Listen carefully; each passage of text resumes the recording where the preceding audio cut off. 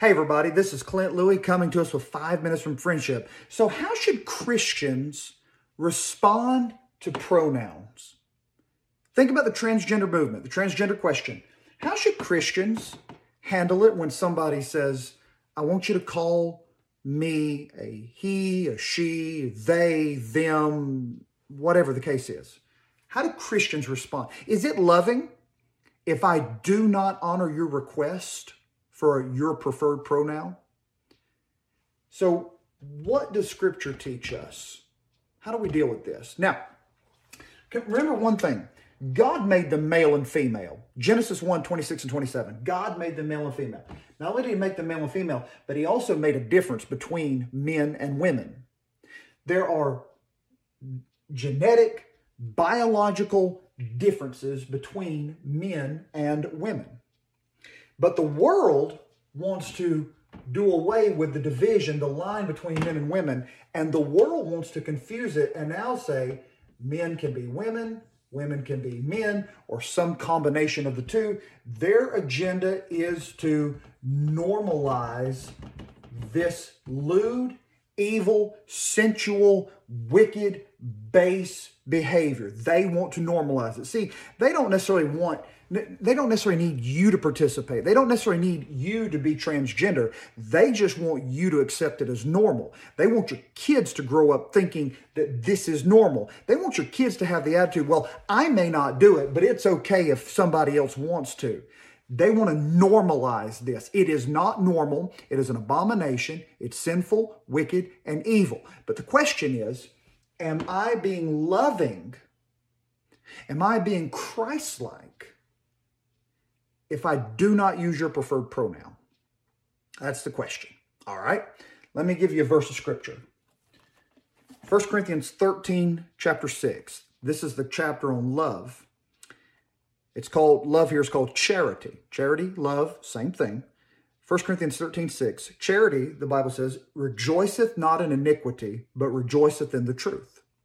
Love does not rejoice in iniquity. Love rejoices in the truth. So there's our Bible principle. This is where we're standing at, all right? 1 Corinthians 13, 6. Love rejoices in the truth. The truth is that God made them male and female. The truth is that your gender is determined by your biological sex.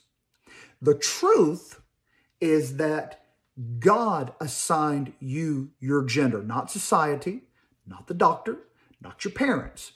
God assigned you your gender. It's written into your very DNA.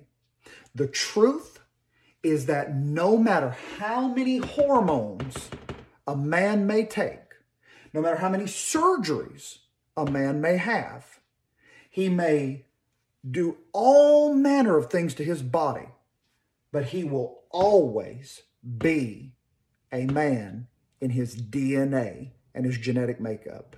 The same true for women. So am I being unloving if I refer to you as a he, if you're a biological male? The answer is no, I'm not being unloving. As a matter of fact, it is unloving if I confirm or condone your lie. So if this person here says, I am a she, or this person says, I am a he, or maybe they may say, they. If I agree or condone that, then I'm only confirming and helping your lie. And my friend, that is unloving. Love rejoices in the truth. So, simply put, I will assume your gender. Simply put, if you are a biological male, then you may ask to be called a female, you may be asked to be called a she, but I will refer to you as a he. I will refer to you as a him. You may be, if you are a biological female, you may ask to be called a he. I'm not looking to be a jerk about it, but the truth is, if you're a biological female, you are a she, and I cannot, in good conscience, say anything else. I will not condone your lie. I will not confirm your lie. but rather God made them male and female. So just a thought or two on how Christians should handle the matter of pronouns. God bless you. Have a great day.